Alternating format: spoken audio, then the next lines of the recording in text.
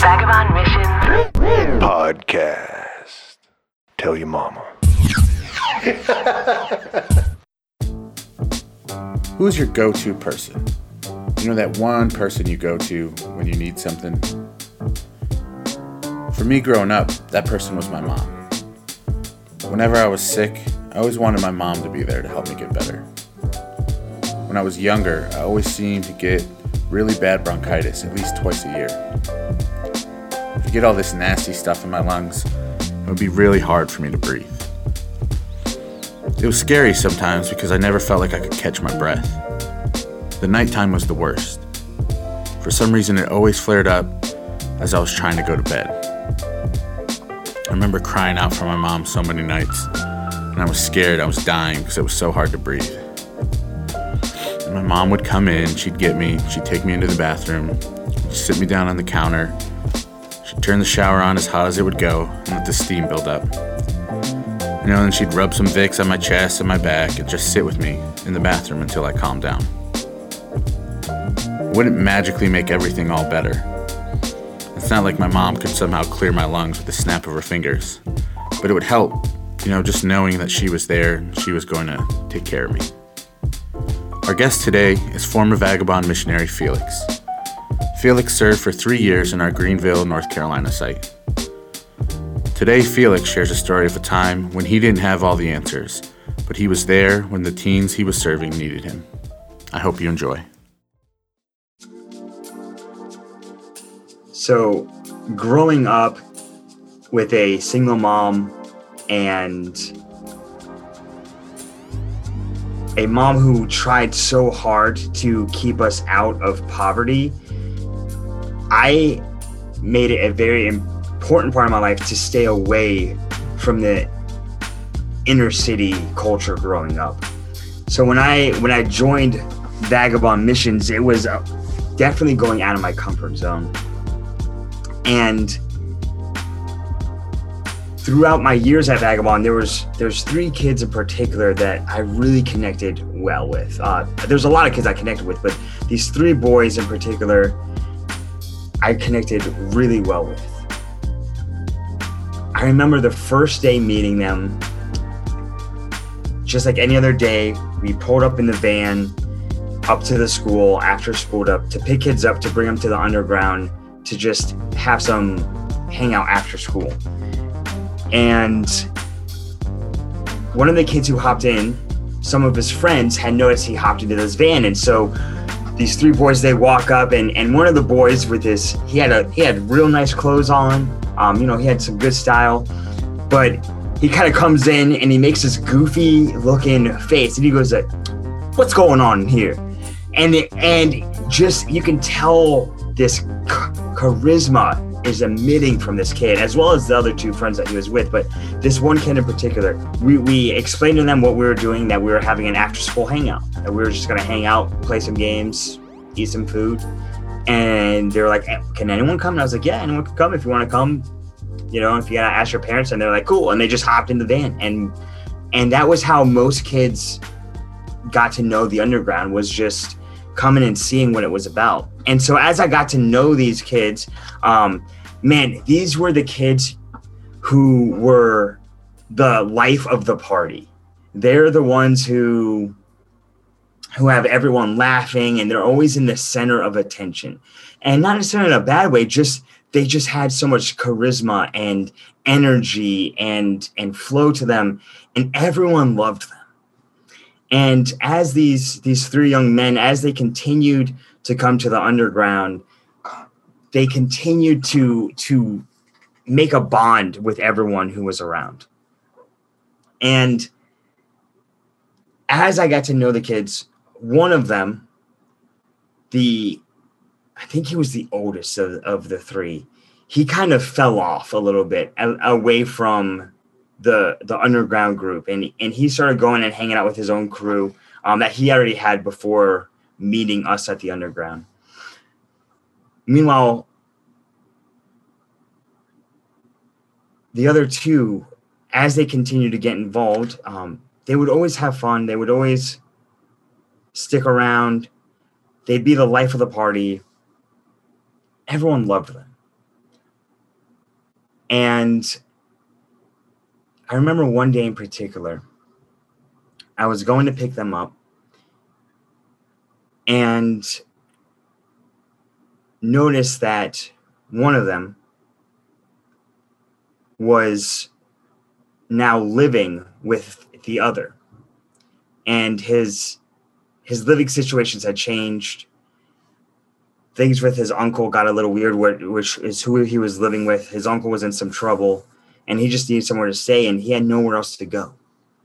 And so these two boys, they were like brothers. They've always been close, and they were even closer now as they were living together. And as I was going to pick them up to have our breakout, as I came into their apartment complex, I saw the two of them standing outside. And these two boys who were very charismatic, who were very fun-loving, I saw in an instant, just by their body language, that something was wrong. They were standing cross-armed and just staring with these, I don't even know how to explain it, with these eyes of worry and anger and frustration. And as I looked to see what they were looking at, as I came around the corner, I saw a big crowd of people that lived in the apartment complex. And there were two people in the middle of that crowd who were fighting. And one of the people who were fighting was an adult male, probably early 20s. And the other one was the third boy who was coming to hang out with us, their other friend who also lived in that area. And it had gotten to the point, at least when I pulled up, they weren't physically fighting because people in the crowd had started pulling them away from each other. But it wasn't like your typical, like a high school fight where everyone is, where everyone in the crowd's cheering and they just people talking trash. Like there was blood, there was bruises, there was like clothes that they were wearing were ripped up. It was, you can tell that this was a real fight, that they were out for blood. And I called the two boys over to my side of the van and I asked them what was going on. And they informed me that this fight was gang related. And instantly my heart dropped. And as I watched, I looked at the boys and I looked back at the crowd and I said, should I call the cops? Is this something that should I intervene? And they said no. They were afraid that if I called the cops, we had this big 12-passenger van with Vagabond Missions on decal on the window. They were afraid that if I called the cops, they would know who did it, and it would either put our group in danger, the kids that were in their van in danger, or even what I was afraid of was putting them in danger. That this gangs that were involved in this fight would see these two boys who had tried so hard to stay away from the gangs, that they would now be seen as snitches and that they would have a target on their back. And so as I sat in the van, phone in my hand down low, 911 ready to be called, I watched the fight and I watched these two boys watch, and I could tell there was something else going on. Like there was more, it was more than just a fight. I could tell because these boys weren't just like riled up or angry. There was so much worry on their face. And so I sat there and I watched, and I wasn't going to leave until I knew that this young man was okay.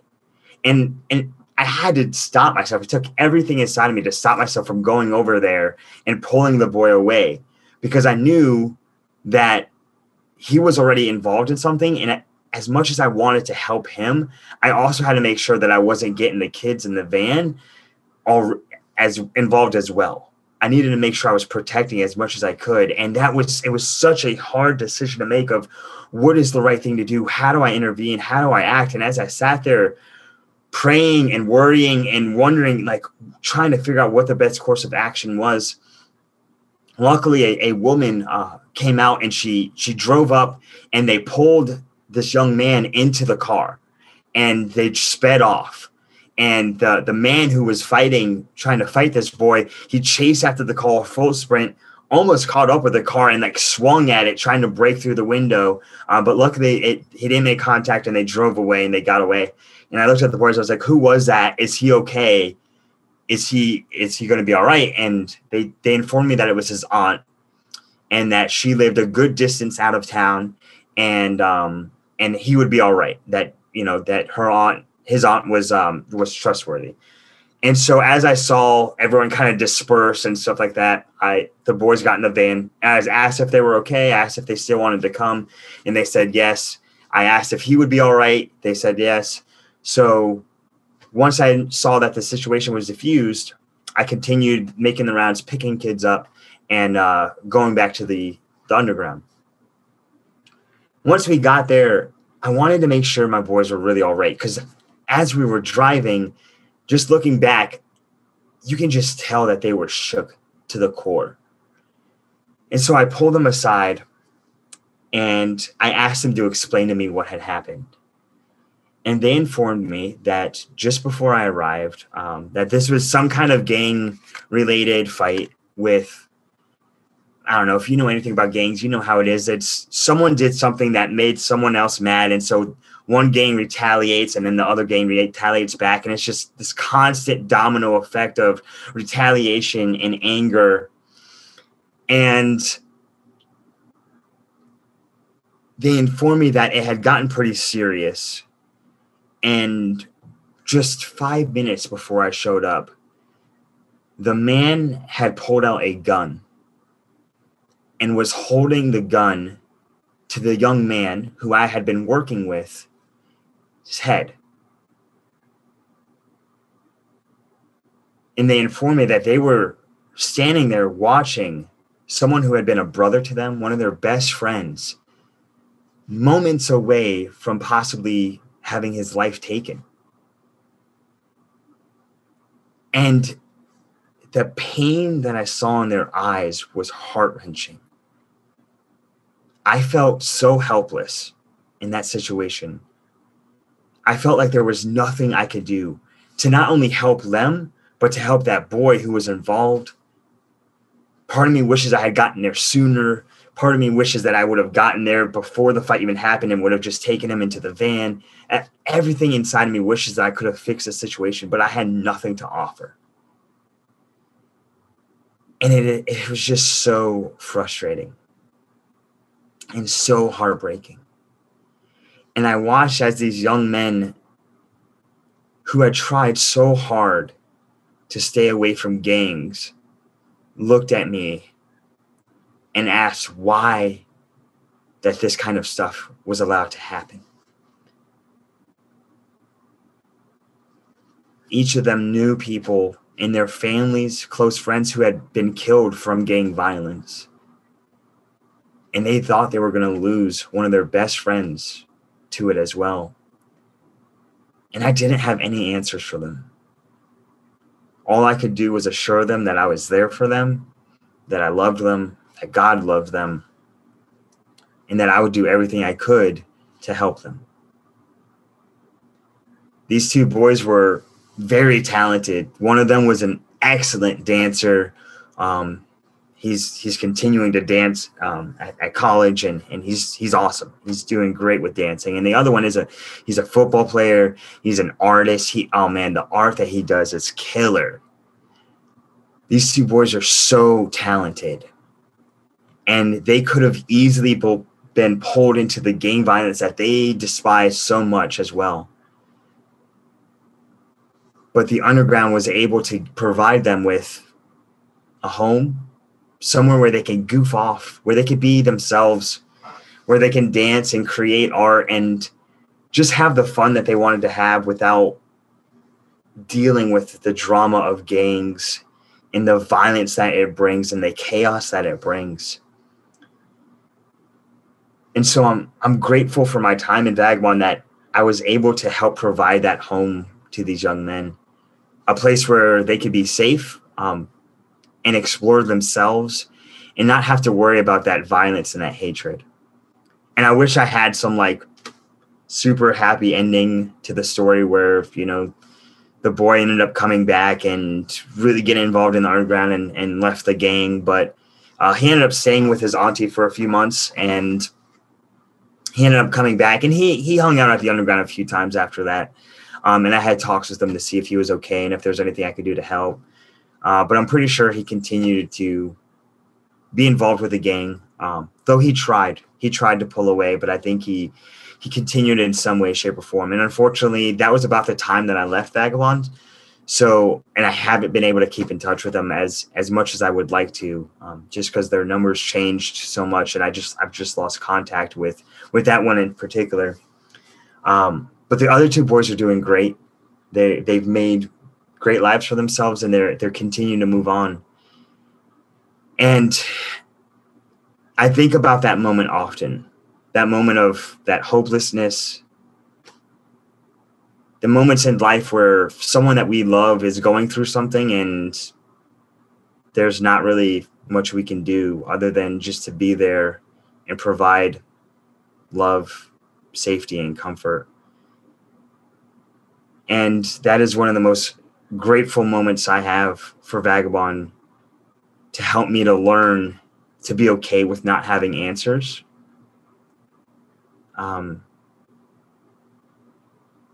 To be okay with not being able to solve people's problems.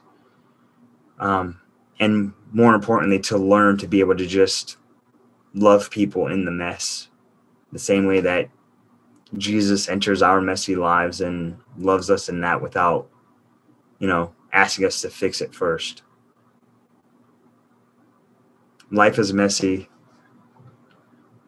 Life sucks sometimes and it hurts. But there's always that chance to be love and to find love and peace in the mess, which I find comforting. Were you ever like scared as a missionary, like that you like something like with being like seeing gang violence and stuff like that, or seeing violence, and were you like ever scared that something was going to happen to you? Yeah. Not all the time, but there's been a few times. In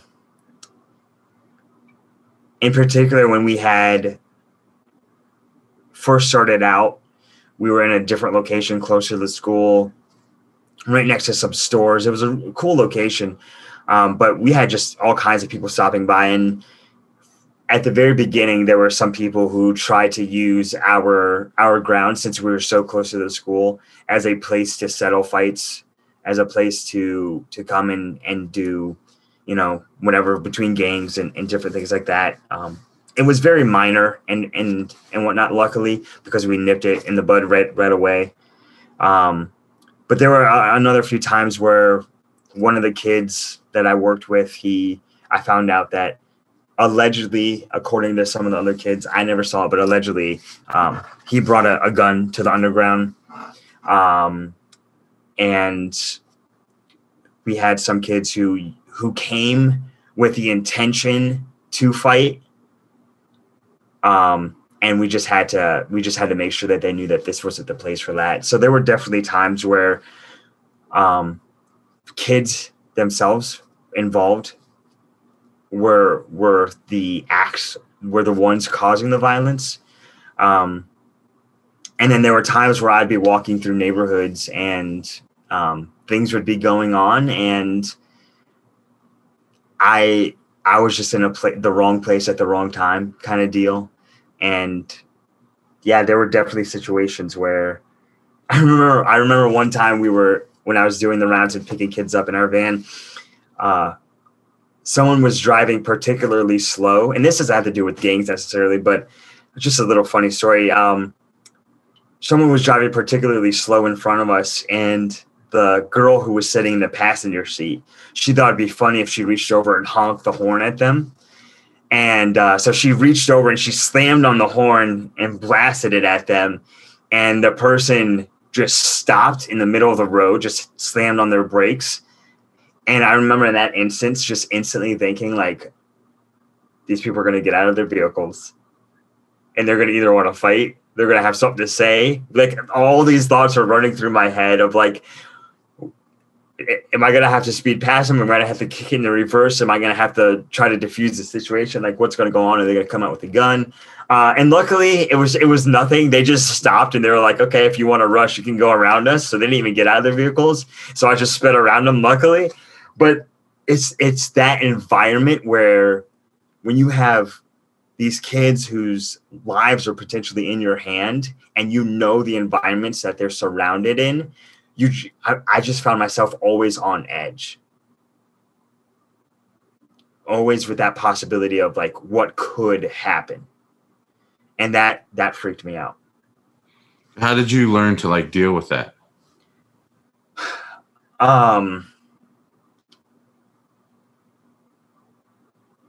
Dealing with it was a whole complicated thing because I don't think I ever